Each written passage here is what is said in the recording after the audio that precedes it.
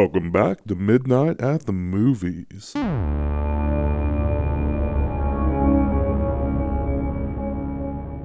Alright, so tonight I'll be talking about the movie Hellfest, which was released in 2018, directed by Gregory Plotkin, and the synopsis says, a masked serial killer turns a horror-themed amusement park into his own personal playground, terrorizing a group of friends, while the rest of the patrons believe it is all a part of the show. I also want to note that this will contain spoilers, so you've been warned. But with that being said, let's jump into it. Nat? Oh my god, you're here? What? It's Halloween. I got us VIP passes to Hellfest. What is that? It's a traveling horror night, has horror mazes in it. You would totally lose it in there. It's gonna be fun, right? Why are we signing a waiver? Nobody knows what's gonna happen in there. A couple of years ago, some girl got totally gutted. Killer left her body in the park for 3 days. They thought she was a freaking prop. Some people are just evil. They walk among us. Okay, so I could have sworn this movie came out last year in 2019, but I guess not. But whatever the case is, I did see it when it came out in theaters, which apparently was in 2018. I guess my memory is just not what it used to be, I guess. So I remembered liking aspects of it, but overall not thinking it was that great of a movie. But Amazon was having a Blu-ray sale for this movie specifically, where it was only $5 to buy it. And I went ahead and bought it. Do I regret buying it? Not really, but I'll get into that. I would first like to start by saying the concept, the idea of this movie was really cool. You know, these college-age people, whatever you want to call them, they go to this horror-themed, Halloween-themed amusement park for Halloween, where they are shortly stalked by this guy wearing a specific type of mask, and they keep running into him, and one of the girls swears that he's following them and messing with them specifically, and that it's the same guy. For a little bit, no one really believes her, or if they do, they think that it's just a part of the theme park and that that guy is just doing a good job at his job by creeping them out. But our main character, Natalie, does not think that that's the case. She thinks something's up with this dude. So that's kind of the gist of the whole movie. I'm not going to go through every detail, but let me say, the acting, I really don't know if it was the acting that was bad or if it was the writing, but these characters, I wanted all of them to die so much, except for maybe the main character, Natalie, and her little crush, Gavin. But everyone else was just so fucking annoying. Especially that short, mohawk, dyed-tipped, haired girl, whoever the hell she was. You know what I'm talking about. The character who is obviously a lesbian. Nothing wrong with being a lesbian. But of course, she's trying so hard to hide the fact that she's a lesbian that she almost overcompensates by being very sexual towards the men in this film. And look, maybe she's not a lesbian. I don't know why I'm getting so hung up on this, but regardless of her sexual orientation, she was annoying as fuck. She was like a little kid who's had way too much sugar bouncing off the walls. And I have to say, the other characters weren't much better. The dialogue in this movie was absolutely horrible.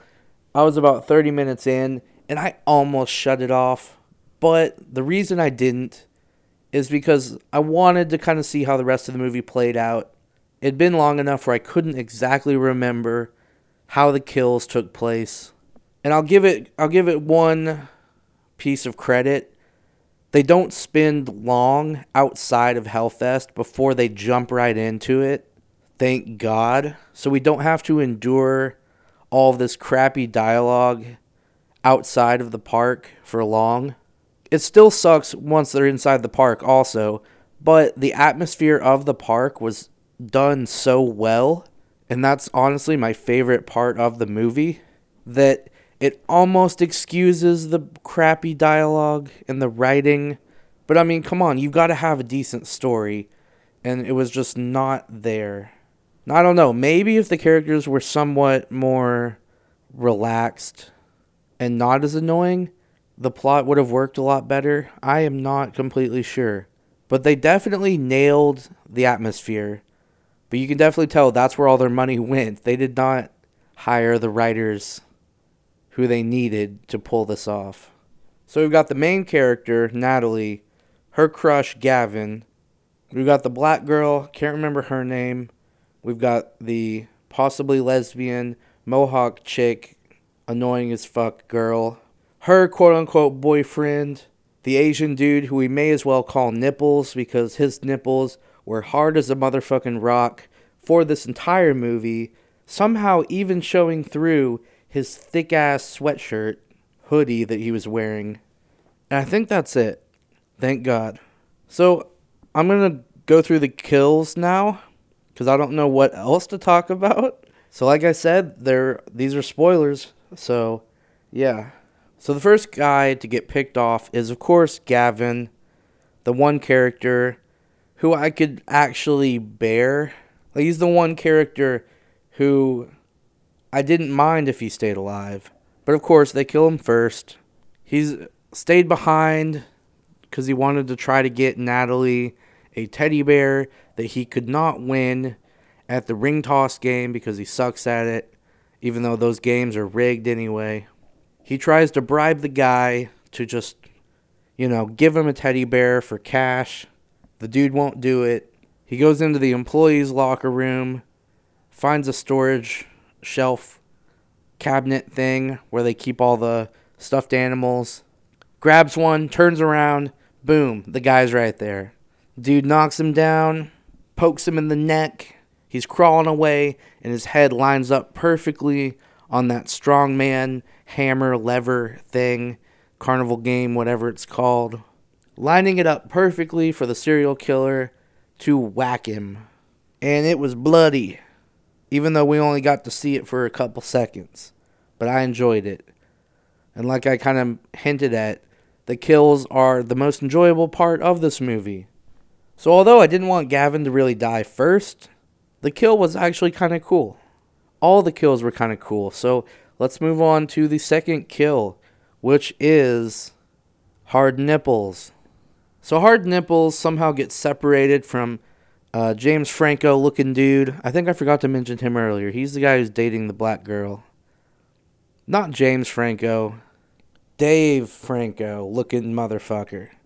So Hard Nipples gets separated from Dave Franco, and he runs into the killer, who pushes him down, is kind of choking him, and then he takes a syringe, and bam, right in the eye socket. And we get to see every bit of it, and then he jams it into it, and the dude's like still shaking and quivering a little bit, which is what I like to see. I don't like it when horror movies have the killer like stab somebody, and then they immediately drop dead, motionless on the floor. Like, that's not how it would really go down. Like, come on. So even though we don't get a lot of convulsing, we at least get enough to where it's not a total cop-out, I guess you could say. Not cop-out, but, we get a little bit of realism in there, I guess. Then next up, the possibly lesbian chick decides to join the stage performance as a volunteer, where she's on a guillotine that fakes getting her head chopped off. Then the curtain closes, and then the killer's behind the curtain, straps her down tight, and decides he's actually going to cut her head off with the guillotine. But it's dull, so it only goes a little bit into her neck, giving her enough time to escape, which is pretty much where the last kills of the movie take place. She's running away after escaping the guillotine. He chases after her, catches up with her, stabs her. Dave Franco walks over like, hey, what's going on? Stabs him. They're both dead. Everyone around them, I guess, finally realizes, like, hey, this is some hardcore shit that's going on here. We should all run away. So everyone's going crazy in the park. Those were very unsatisfying deaths. Now that I'm talking about it, there's really only 2 major kills in this whole movie. We got Gavin and then Hard Nipples. Because Lesbian Chick and Dave Franco die very unceremoniously. And then the main chick and the black chick run away.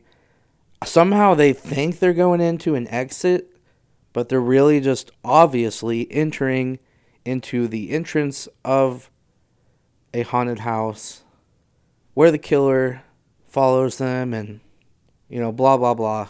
Nothing too exciting. I mean, it was okay. But long story short, they stab him, but he escapes. The cops come in, and the movie's over. But not before showing us the killer pulling into his driveway in a normal suburban home, putting his mask up in his garage in a locked cabinet, along with photos from the photo booth that he stole from the main chick and Gavin when they were doing a photo booth. If you've seen the movie, you know what I'm talking about. I'm not going to sit here and explain every detail of this whole damn movie. Then the killer walks into the house. He's staring menacingly, even though we don't see his face, at this little girl, but it makes you think with the music that he might actually be about to kill this little girl. She wakes up and she's like, "Daddy!" And then, asks if he got her anything. He got her a little stuffed animal. Movie's over. We don't know who the killer is, but we do know that he's a father. Yeah, that's the big twist of this movie. Not that there has to be a twist, but I don't know. Am I supposed to feel even more creeped out just because he turns out to be a father? I mean, lots of people who are fucked up have kids. So it didn't really do it for me. That last part, at least.